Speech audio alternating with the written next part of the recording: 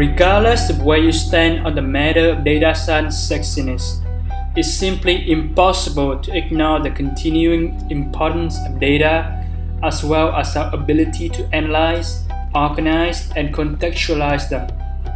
Data are changing how our businesses and societies function. They are being used to solve a ton of interesting problems and shaping the questions we can ask of the world around us. Hi, I'm James Lee, and this is DataCast.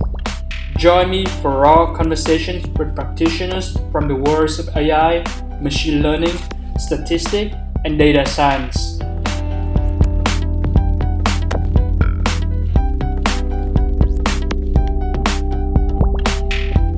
Hi everyone, welcome to a new episode of DataCast, and today I have the pleasure to be on the call with Fabiana Clemente. Fabiana is currently a data scientist with a background that ranges from business intelligence to big data development and IoT architecture. She also served as a chief data officer at Y Data. Throughout her professional career, she has been leading state-of-the-art projects not only in global companies but also in startups. She has an academic background in applied mathematics and a master in data management combined with nano degrees in deep learning and secure and private AI. As Y Data's co-founder, she combines data privacy with deep learning as her main fields of work and research with the mission to unlock data with privacy by design. She also aims to inspire more women to follow her steps and join the tech community. So Fabiana, welcome to the show. Thank you, James. That's my pleasure.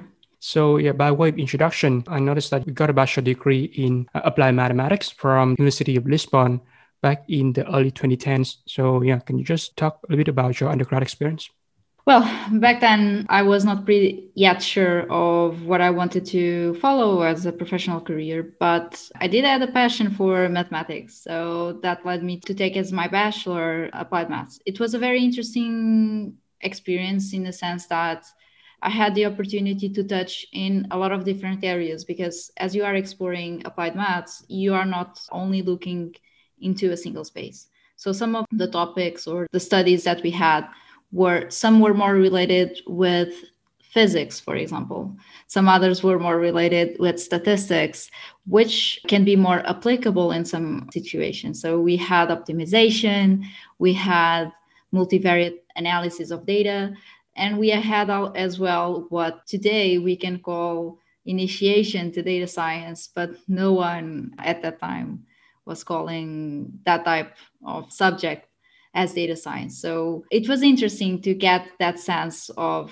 mixing what is science and the more theoretical side of mathematics with the applications and use of, for example, programming languages to deliver things. So it was a very interesting perspective of the different applications that mathematics can have. And that I think it was what gave me the idea of the broader scope that we can do as professionals. I see. Besides curiosity, what is like your favorite classes? Definitely at that time, I knew I didn't want to follow anything too much theoretical. Mm-hmm. So anything around algebra at that time, it was not my passion. But for example, things like optimization, multivariate analysis, applied statistics, it was definitely what I was passionate about, to be honest. On more on the applied side of things. Yeah, exactly. Perfect. Your first job out of college, you work as a Sabo and BI developer roles at Nova Base, which is a Portuguese leader in the IT industry. So what are some of the lessons you learned from your first job? While working for Novabase, as I was a consultant, one of the things that you learn is definitely how to handle a customer. So it's not only how you develop something, but also how you pass a message to the other side. That is pretty good because you are out of university and you know what to do. Well, not that much, but you have an idea of how to develop things. But what about a more professional way to engage with others? How to do that? How to really work in a team to achieve something? Those were my big takeouts from my first job, definitely. I see. After that first role, you then spent 1 year as an IoT solution architect at Vodafone, which is a leader in tech communication through mobile, fixed, and broadband television. What attracted you to join Vodafone, and what are some unique challenges of scaling IoT architecture? It was an opportunity that appeared. In fact, it was during Web Summit, the first one, when a Web Summit happened here in Lisbon. I was reached out by an architect from Vodafone, and they had like this position for data solution architect. They were looking for someone that had experience in also building databases and using the information in databases to extract analytics, regardless if those analytics were more on a business intelligence perspective or if it were more applied statistics or even machine learning on the data. At that time, I was thinking this is quite a jump because that definitely before I was always a developer. So although, yes, when you are working as a consultant and you have a small team, you do a bit of everything from developing to defining the solution. But to be an architect and to design scalable solutions for IoT was definitely a big, big challenge. But I guess both the values of Vodafone and also this opportunity to embrace something so interesting was what compelled me to change. Can you elaborate a bit more on some of the challenges of scaling this architecture that serve massive more audience? Like what are some of the concrete challenges, both engineering and organizational, that you can recall? Yeah, there are a lot of challenges, right? So, because in IoT, you have two different perspectives on the way you can use data. You either can use data on a batch manner because you are extracting insights, or either you want to extract real time insights. So, you have these two requirements from IoT, which means that besides the high volume of data that you are dealing with, you have to decide how to set a good infrastructure to cope with those volumes and also with the different necessities for the speed of the insights that you are delivering. So how can you design? And at the time I was defining this from the scratch because there was something around data and BI, but was not that much around the application of machine learning and the use of that data for other type of insights. So basically is how to define from the scratch an architecture that can cope with all these requirements and at the same time is scalable and flexible enough for new requirements in the future. I do remember that big data was definitely the way to go. It's very interesting that we see at that time the architectures that were influencing a lot of the choices were related with the ones followed by, for example, Spotify, which was always a good company to follow on that subject. Also Uber with the Michelangelo architecture. So those were my inspirations for the work that I developed there.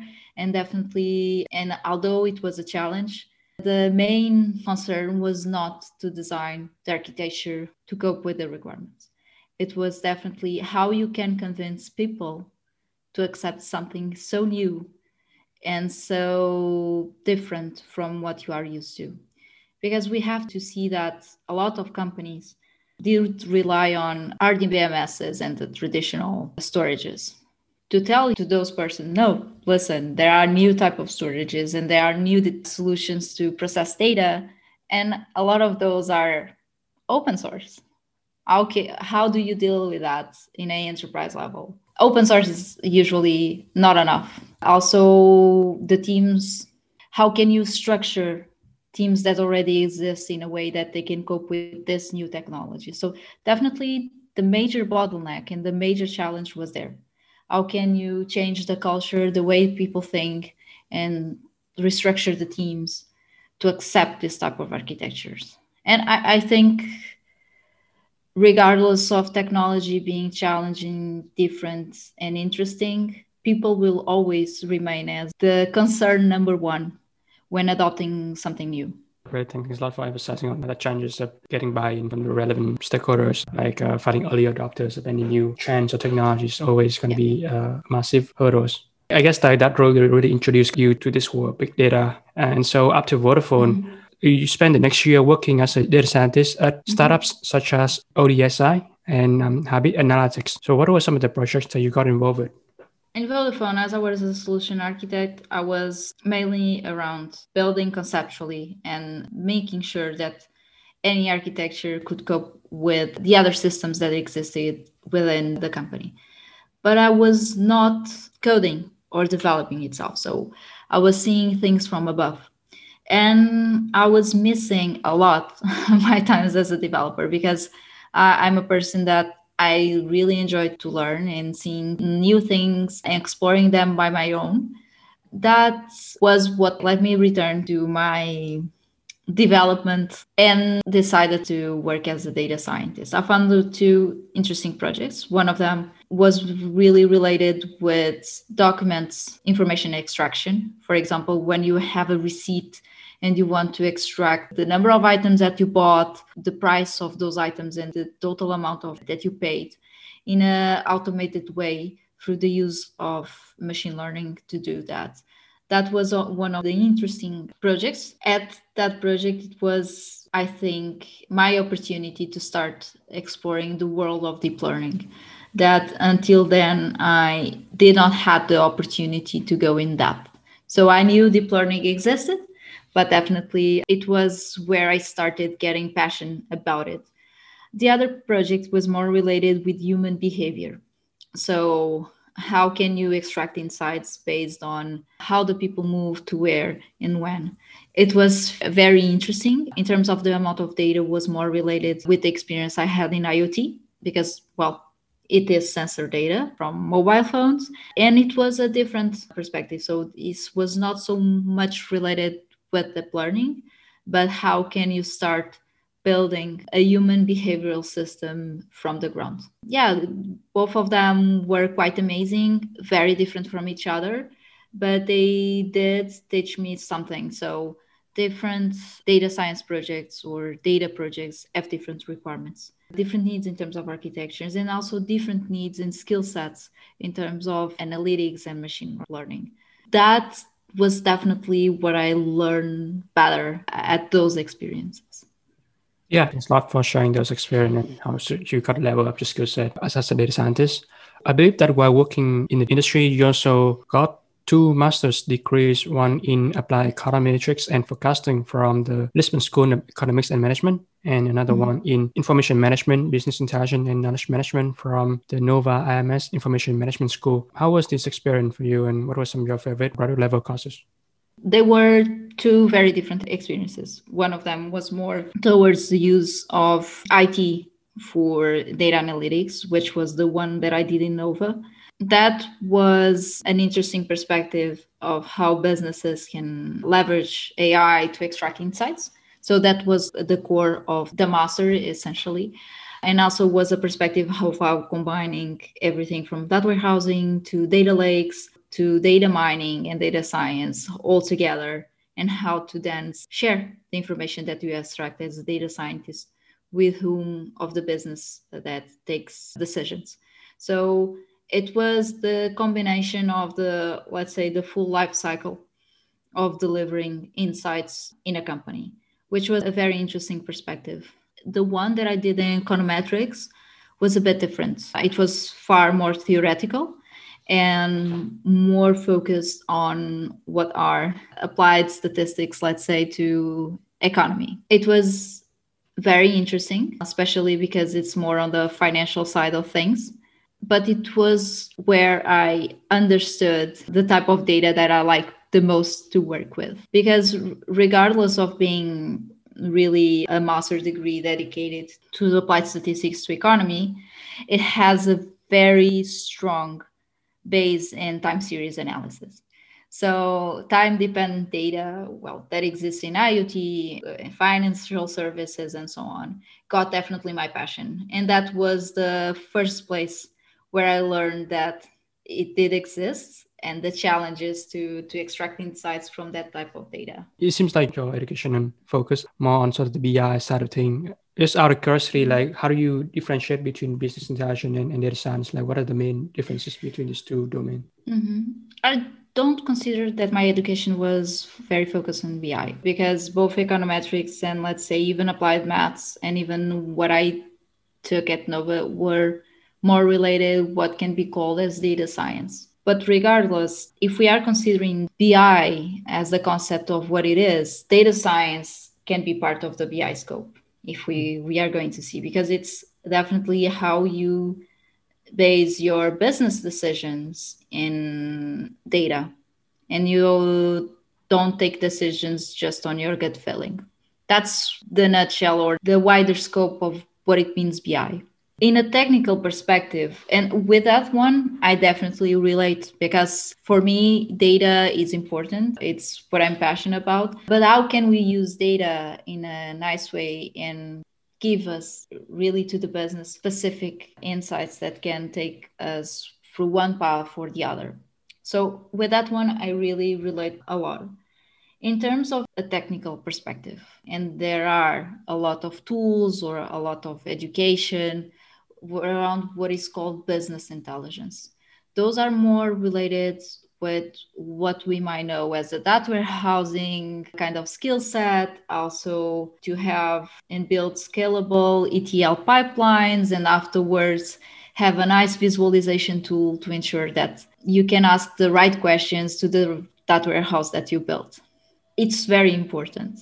And I think it sets the base for the first step for companies that want to start investing in getting data driven insights. But definitely the concepts of this technical BI versus data science are very different. Data science, I consider it much more experimental when compared to the path of building a BI solution. Building a BI solution has a very well defined methodology. So you have to know the questions, you have to know what you want to see answered back. On data science, you have to do the right answers, but you don't have the methodology defined. So that's why I like it so much. You as a data scientist, you can export the data as you wish. You know that of course exists all that path of data exploration, extraction of features, then building the model, and afterwards providing the insights. But all of this can be done in so many different ways that it's really about exploration and experimentation. And I don't feel that, let's say, creativity on the side of the business intelligence. Yeah, thanks for differentiating between these two concepts. You also briefly mentioned, through your econometrics degree, you get that passion about what type of data that you enjoy working with, right? Some of the challenge with that. Since August of 2019, you have been the co-founder and chief data officer of Y Data, which is the first data-centric platform with synthetic data. Can you share the story behind the founding of the company, and in general, like how did you become interested in data privacy and data security? During my roles as a data scientist or as a person that was working directly with data, there were some things that made me think. So sometimes the access to data was really, really hard, in a point that you had to wait 6 months or more to have access to the data in order to do just a small proof of concept. That was not feasible at all. Or in yourself as a data scientist, or even as a data architect, as you wish, it is time that you are just idle waiting to start working or to know if the project is even feasible. Because if you don't know what data do you have, you also don't know what to expect from the results of a project that you are going to do. This was one of them. So how can I have faster access to data without concerns around the sensitiveness of the data and also privacy? Because those were the real blockers for the access to data in a fast manner without losing too much of an information. That was the first question. And that was something that definitely I found while working for big enterprises. The other one is the other side of the same spectrum. So if you are in a small company or if you are working with data science in a small company, you usually have a lot of access to a lot of things. And that was making me a bit uncomfortable in a sense that, okay, I guess I'm a good person and I won't do anything with this data. But let's say I just get it, have it extracted to my side, and use it in the wrong way. I'm extracting here insights about persons, and these persons are real. So I got the sense of those two spectrums. And while talking with my co founder, we understood that this was not a problem just from my reality and also his reality, because we start talking with other persons and we understood this was really a problem. So there is something here, and data science teams are struggling with this. That was the reason why we started Why Data. With these questions in mind, I start exploring a bit the space of data privacy to understand better what type of solutions could not only provide me the privacy I think it is needed, but also that enable data science teams to still do their work in a timely manner. That was when I start digging into privacy enhancing technologies such as federated learning, differential privacy, and all the exploration took me to synthetic data. Because in the end, that what is what I like to call data anonymization that is friendly or data science friendly. Thanks for sharing the founding story of Why Data and how you become interested in data privacy. Let's dig a bit deeper into some of the few technical problems that Why Data is solving. Your platform solves the data pains with synthetic data and tools that improve data quality in an automated way. And you have written broadly about various techniques to generate synthetic data, including different oversampling techniques, Bayesian networks, and even generative models. Could you mind just kind of going over some of these techniques in brief overview? Understanding that synthetic data was the way to go, we started exploring what kind of techniques and algorithms could help us out to make this possible. So in the world of generative models, we found that we had things like Bayesian networks, also generative adversarial networks, or even LSTMs were feasible for the job. But we definitely had another concern. So how can we make synthetic data with the same utility, fidelity, and quality as the original data, while still guaranteeing variability and privacy? And out of the available solutions, definitely generative adversarial nets were the ones that shown to be, let's say, very fitted for the job.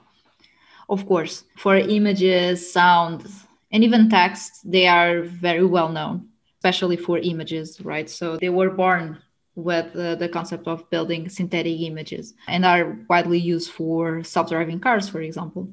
But for tabular data and time-dependent data, that was not true, or at least there was no wide scope of wide range in the research world about using this type of algorithms for tabular data. And using this concept of having two networks working against each other in order to having one generating data and the other one saying, hey, listen, this is not real yet, or this is a good generated, because it's that the discriminator is doing. It is a very interesting concept and a very interesting way to ensure that the data that is generated has the quality needed, has the utility, and has the privacy, especially around the privacy. I definitely agree with you that we mostly see generative models working with unstructured data, and definitely there's have been a lot of use cases using that for structured data. So I can see why it might be an interesting approach that you are tackling. Just kind of continuing this conversation thread, you also wrote a blog series on generating synthetic tabular data with GANs, discuss the use case in data generation, and you also even implement a couple of variants of this model, including vanilla GANs, conditional GANs, and what's a star GAN. So can you unpack some of the key insights covered in this blog series? Synthetic data for especially tabular or even time series is, as I mentioned, a kind of a new concept and subject, and also has its particularities. And data science teams, which are the targets to be using this kind of solution, need to trust this type of data, new data, let's say, data generated using deep neural networks. So we decided to move open source and to have some of the main architectures that are described within the research. And we implemented, as you mentioned, the vanilla GAN, which is just architecture that is very simple with just a generator, a discriminator, and that's it. The loss function as a very basic step. So just to people understand, okay, this is able to do it, and what are the challenges associated with these methods. That was the main objective of having the first story about how to use vanilla GAN for tabular data. So the challenges are notorious when you see the data generated. So you see the mode collapse of the vanilla GAN. You see clearly that the data, for some reason, does not portray well the real behavior. And how to deal with that? Okay, let's deal with high dimensional data because we can see that in a very easy way. There is a need for data preprocessing as it is required for any machine learning process. But these networks have some issues like mode collapse and so on. That was the first objective. Conditional GAN, which is the other one that we implemented, brings a new improvement, right? So in this case, we already know the target. So we already know to what do we want to condition the training. This helps for the GAN to get better and improved because it already knows something. It already has a base. So this is just a way of showing that, okay, if you train in a total unsupervised manner, this is the results you get. When you start condition, you can improve the training, but that's not the all you need in order to get the best results ever. There are things that impact a lot the network. So you have the hyperparameters like the learning rates, the batch size, they have a high influence. That was the objective of that one. The Wasserstein GAN is a GAN that brings us the changes in the loss function used. This is where we can understand that besides learning rates, hyperparameters, conditional, not conditional training, we have another factor that is impacting how these networks compete with each other, which is the loss. So the losses, and the better we define the loss function for our networks, the closer the results will get to what you want. And these loss functions do behave in a different way with different types of data, either if it's tabular, sequential, images. So that is the main learn with Wasserstein GAN. Finally, and I mentioned, okay, from tabular data to sequential data or time series or time dependent data, there is a big jump. So you not only have to be worried about the quality and how you generate each and every record, you are also worried about a new element, which is the time and how the time influences and the relation in between every different row. So this also requests you new type of architecture, so new type of networks. Should we go instead of a multi-layer perceptron? Should we go for an LSTM, for example, or an RNN to ensure that we are learning the underlying relation in between each and every event? Mm-hmm. That is the learning of our last, let's say, post regarding the use of generative adversarial nets. But we are looking to keep updating this learning journey about what is to generate synthetic data. So not only us know how to do it and trust it, but also have a bigger data science community aware of the benefits that this can bring and how this can be achieved. I see. Yeah. You brought up a very interesting point about using generative models to generate time series tabular data. Out of curiosity, was there any research group or academic group that are working on generative models for time series data that you are aware of? Yes, there is. In fact, the last GAN that we released in our open source was developed by a researcher named Yoon. It was linked to a very interesting lab that is also developing some research in this area, which is Michaela van der Schaar lab. So definitely they are an interesting research to follow in that sense. They have a lot of information and topics about it, and it is something that I do personally recommend. Thanks for sharing. I'll be sure to put that into the show notes. I guess you kind of broadly, talk about some of the challenges of training GAN models, and you also written about various new design architecture and some of the optimization techniques to improve the training of GAN models. Can you just provide a brief summary of these techniques? Just a very high level for people to kind of aware what are ways that you can do to improve your training methodology.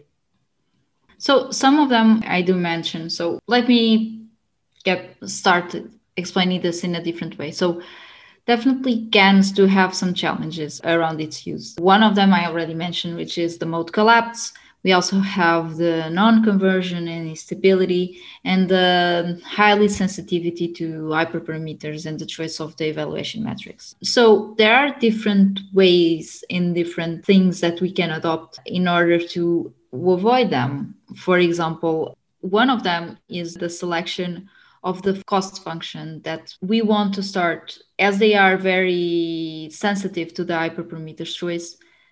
One interesting approach, as we do for AutoML or even to select the hyperparameters of our regular models in machine learning, how can we also apply hyperparameter tuning to GANs?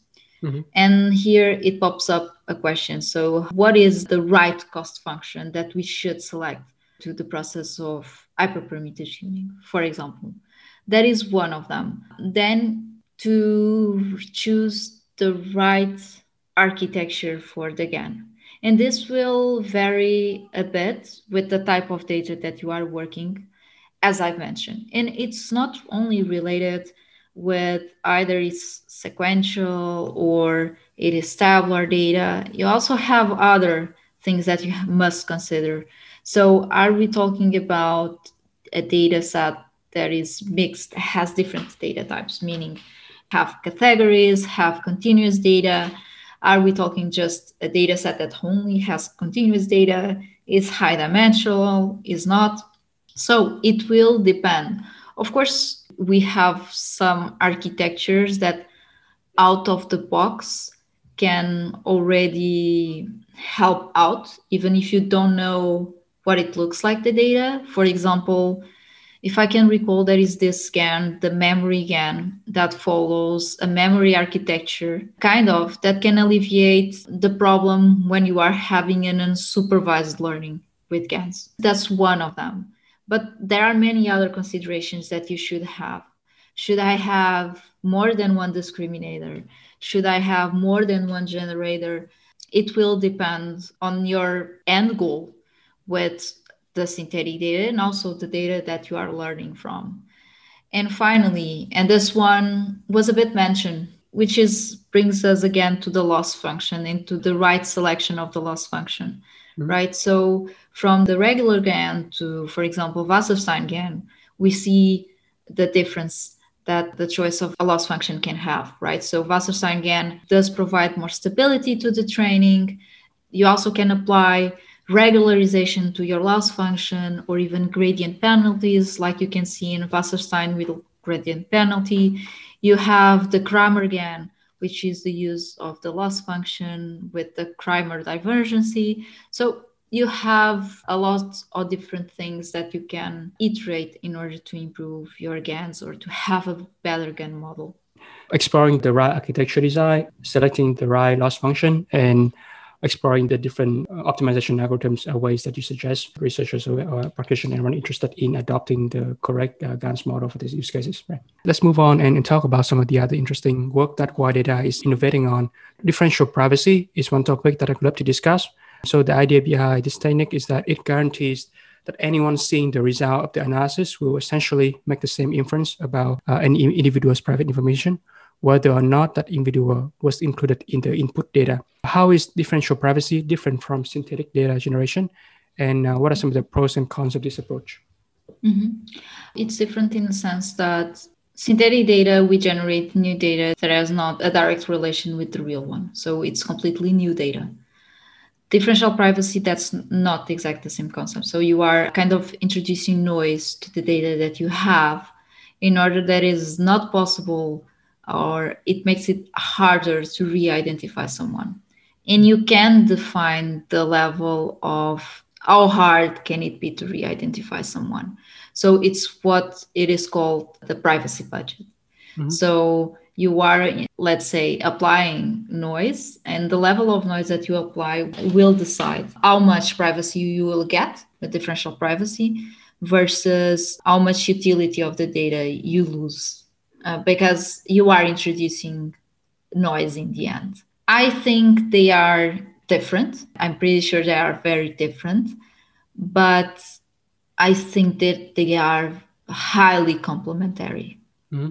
In a sense that there is not possible, it's not like synthetic data is the key for everything, right? So you have different needs of data privacy at different stages of your process or within your organization. So definitely, I think that synthetic data for data science teams to explore the information that they have, it's very important. It provides you data in a granularity that you need without losing too much of the information. But let's say that you are talking about healthcare records. Maybe synthetic data alone, you want to have, let's say, an extra step to ensure that this new synthetic data is even more private, or you want to know the idea of the privacy loss that you are getting from the synthetic data. So the combination of generating synthetic data with differential privacy makes a lot of sense.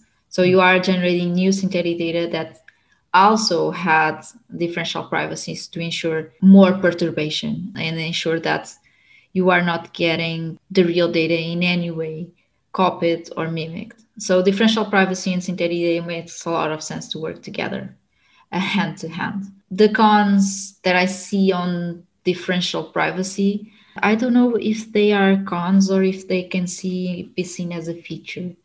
Let's say if you want more privacy ensured with the use of differential privacy, you lose utility in the data. Right. But so privacy and utility are always a trade-off, regardless of the privacy enhancing technology that you are using. So that's the bigger con of using differential privacy. You have to know how to use it, and you have to be sure of the privacy budget that you have. Right. If applied in the wrong manner, you can be extracting the wrong insights from your data. But I don't see it as a problem. I see it as a feature. And for sure, you have to master the topic in order to use it in the right manner. Yeah, I see. It seems like, learning these techniques certainly requires some level of expertise that not a lot of people have. Providing such an outlet for people to understanding that is critical for them to exploring the viable opportunities that this technique can help them in their data privacy journey, right? Exactly. And that is applicable also for differential privacy, which I found it amazing. And I think many people can benefit from learning from it. But in order to do that, there is an effort of education that must be made by entities. And there are some entities that are doing that, which you can see already. I think it's IBM has already an open source for differential privacy. I'm pretty sure that also Microsoft has it. So we see already those education steps happening, which I think it's amazing and exciting, to be honest. Fabulous. In one of your other blog posts called The Cost of Poor Data Quality, you define data quality as data measures based on factors such as accuracy, completeness, consistency, reliability, and above all, whether it is up to date. Would you mind unpacking some of these factors and sort of their relative importance in a data platform? While extracting insights from the data, you have to be sure that the data is correct. Otherwise, the insights that you are extracting are not valid or will be wrong in a sense. And whenever you are extracting insights that are wrong, especially when you are using data-driven insights in your business, that can mean that you are not going in the right direction. So you might lose a customer, you might take a decision that costs you millions, or you might miss something like a fraud, for example, just because you didn't have the right data giving you the right insights. Because in the end, you can develop a lot of different models, but what does have more impact is the data that you chose to develop those models. And that's exactly why it is important that these factors that you mentioned should be taken in consideration in a data platform. So accuracy stands for how good is your data for the problem that you have? How accurate will it be for the question that you want to see answered? The completeness, it's all about the missing values. But also, it's not only about the missing values that you can see and you can measure with the data, but it's also about the implicit missingness of your data. And let me just be more precise here. You can have your e-commerce, let's say, and you have all the data from your e-commerce, but there are other data from external entities that will have impact on your business. Let's say the weather. So that's about completeness as well. if you only have your perspective or your side of a problem, that means that you are not having the complete information that you need the complete data that you need in order to extract the right insights or the more precise insights. So it's not only about missing values that you can see. The consistency is whether you have different signs within your data. So do you have any errors? Because, well, it is very easy to understand that when we are seeing labeled information by human hands, for example. So if you, by mistake, define something as a fraud when it wasn't, you are already creating mixed signs for a model to learn. That's a problem. Reliability, well, how much do you trust in that data? And whether it's up to date, I think it's one of the most important ones, and why the access to data in a timely manner is so important. Because if you are using data from 2 years ago, you might end up having not the right information because things change. And we saw that when, well, the pandemic changed everything, right? So I guess that's why it is so important to consider this in a data platform. Yeah, that freshness component is definitely very, very important. Our curiosity, like, these 5 factors you mentioned here, which one do you think is number one priority that data practitioners should focus on when they want to ensure the quality of their data? That's a very good question. I will answer, well, all of them are very important for sure, but I will answer the up to date, just in a sense that if you don't have access to anything in a timely manner, you also don't know about the other challenges that you might have, like accuracy, completeness, and so on. So that's why I think that having things up to date, it's a key, a setting stone to ensure completeness, consistency, reliability, and so on.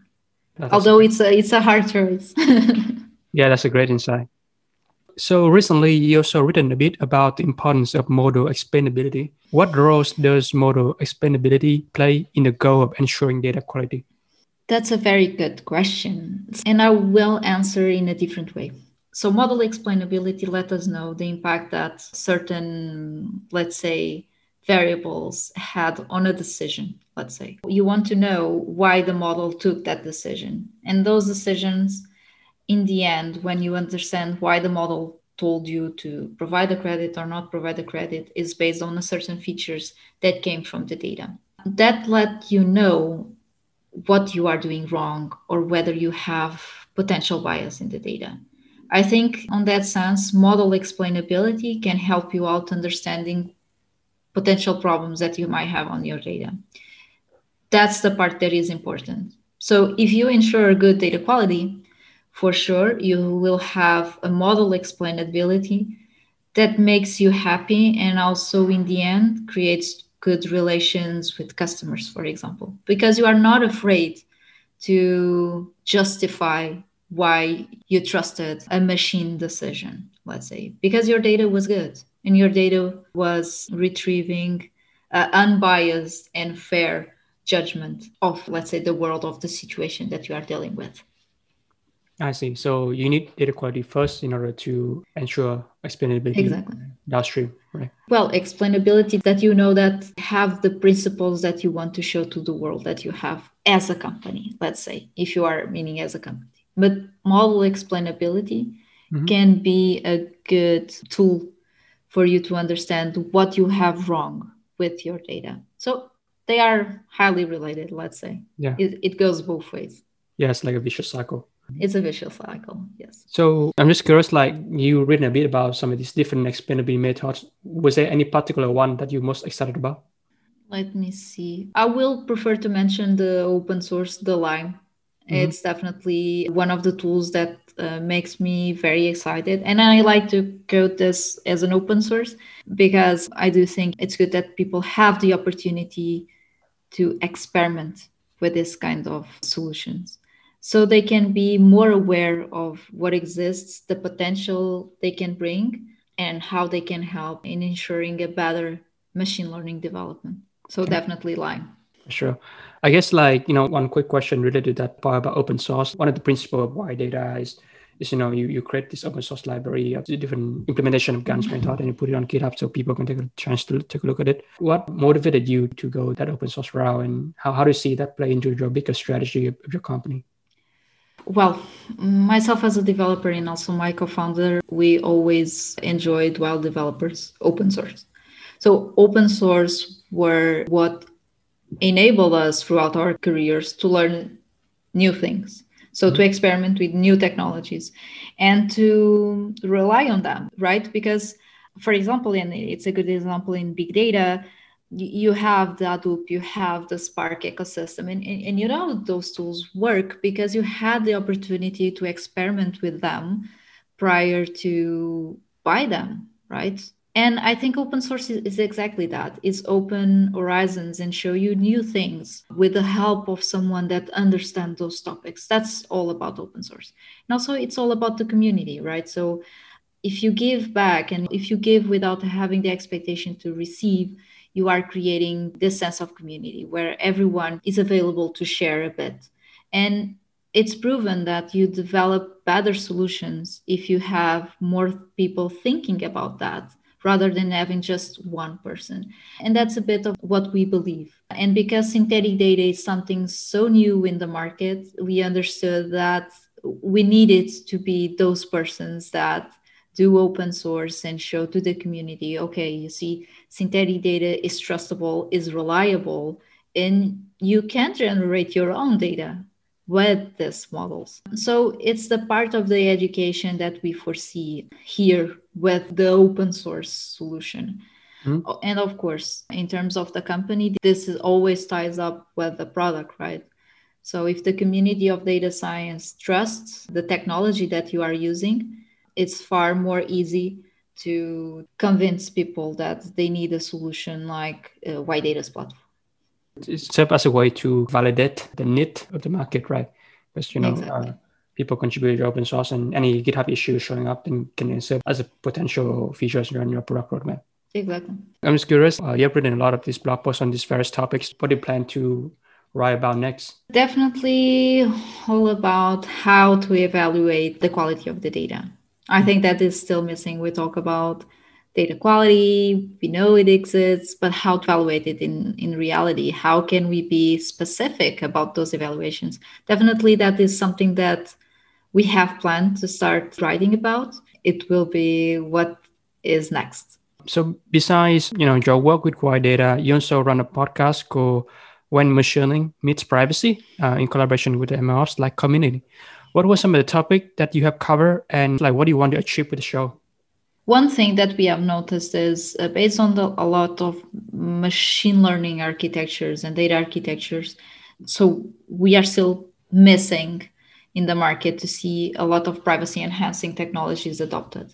So we see the masking, the hashing, the traditional ones applied, true, but throughout the process of building a machine learning workflow, what are the privacy methodologies that can be applied and are feasible for the machine learning and MLOps, basically.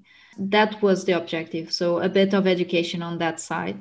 That's why we cover things like data ops, which is, let's say, one of the latest topics around. So it's not just how do you operationalize your data.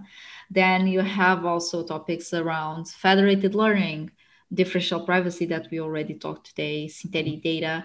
What is privacy and what are the differences between privacy and what is security, right? And ethics in AI. So all of this are linked together, and it was the main objective and the goal.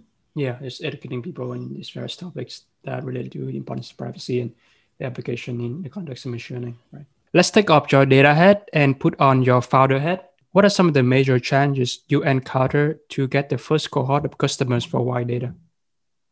I guess that the first is how can you start engaging people and engaging organizations in order to show your product? How can you be sure that you are engaging the right industries and also the right organizations? Because in the end, you have to identify that they need this kind of solution. So how do you do that?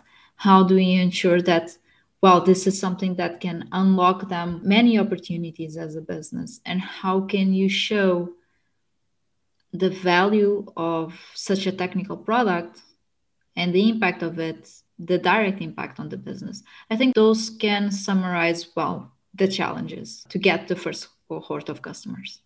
Hiring is another critical responsibility of any early stage startup founder.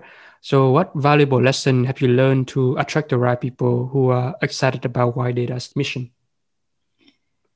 Definitely, there are two main things. So, it's a type of technology that we are using. So, the use of deep learning and the use of these technologies that are pretty rare to be found, let's say, in the ecosystem of development, even if you go for different organizations. So, we are building edge technology. And that is something that excites the candidates, for example. Mm-hmm. It's how can you learn new things while working and working with cutting edge technology? That's one. The other one, it's also about the values of the company. Of course, as a early stage startup, the people that you hire are very important and critical for the success of your company. So you have to be sure that the values that you are setting for the company right at the beginning are the right to attract the good development teams and the good developers that exists out there. And that is part of what we ensure that gets clear throughout the process of hiring. So that they know that Y-Data is a place of collaboration, it's a place where feedback is valuable and goes both ways. It's not only about from above, or in this case, from the founders to the employees, but also back. So we are all building this together. And I think that's an important part of what we do. Yeah, thanks for sharing some of those important lessons. You need someone who's excited about the technologies as well as aligned with the values, right? Finally, how would you describe the data community in Lisbon? It's interesting, but I think it's still a community developing itself. I cannot say that we are in Lisbon or even Portugal at a mature state of a strong community, but we have very nice initiatives like Data Science Portugal, for example. We also have the deep learning community in Lisbon, which every week they prepare these sessions to share new things around the data world, new techniques, new algorithms. And I think that's the right path to, in the future, set a very strong community. Definitely. And then maybe just one last quick note that in your bio, you mentioned that you aims to inspire more women to follow your footsteps and join the tech community. So what are some of the, initiatives or any activities that you do yourself to encourage more women to join the tech industry? Yeah, that's also a very good question. One of the things is I'm active in the Portuguese Women in Tech, right? I try to be more active when compared to before. But mainly, I'm also very present in discussions or podcasts or in the public, let's say, speaking of about Y-Data, being an entrepreneur. And doing that as a woman is a way to inspire others to follow exactly the same path. Say, this is possible. This is something that, although seem to be hard, it's very fulfilling. And to pass this message in a very public way, and also to show that to others that are within the community already, I think it's a way to inspire them to, jump, take the leap, and become entrepreneurs in the technology area. Yeah, absolutely. I think it's very important to having role models like you to inspire people who enter the field. So Fabiana, at this point of our conversation, I want to move into the final closing segment in which I'm going to ask you 3 rapid fire questions, and then you can give the quick answers for the listeners. Number 1, name 3 people in the data science universe whose work you admire. I would say Hugo La Rochelle, Jamal Tuto, and Daniela Braga, that is a founder of Define Crowd, a startup in the data area. Number 2, name 1 book that you could recommend for people to develop a better analytical mindset. I'm kind of ashamed on this one, but I don't have many time to read books, unfortunately. So my latest readings are all about research articles. That's my answer, unfortunately. Yeah, no problem at all. And then lastly, imagine that you can send out a tweet to all the aspiring data scientists on Twitter. what could you tweet about? Data is your most important asset. Perfect. I think that's a great way to end our conversation, Fabiana. I really enjoy learning a bit about your background, how you go from studying applied mathematics to working in IoT architecture to your foray into data science, how you become interested in data privacy and studying why data, a wide-ranging conversation relating to generative models, differential privacy, the cost of poor data quality, and even model explainability. I'll be sure to include all the links and resources into the show notes so listeners can have a chance to check out your podcast, reading some of your articles, and follow you into this journey of making synthetic data more well-known in the world. So yeah, Fabiana, I really appreciate you spending time with me this weekend, and I hope you have a great rest of your day. Thank you, James. It was a pleasure. Well, that's the wrap for another episode of DataCast. Hopefully, you have learned something insightful and interesting from my guest today. You can read the show notes from the podcast website at datacast.simplecast.fm. If you want to get instant updates when a new episode is released, either follow me on Twitter or subscribe to my newsletter on my website jamescayley.com. It is my greatest pleasure that you listen to this podcast and take advantage of the data revolution coming upon us. Goodbye for now.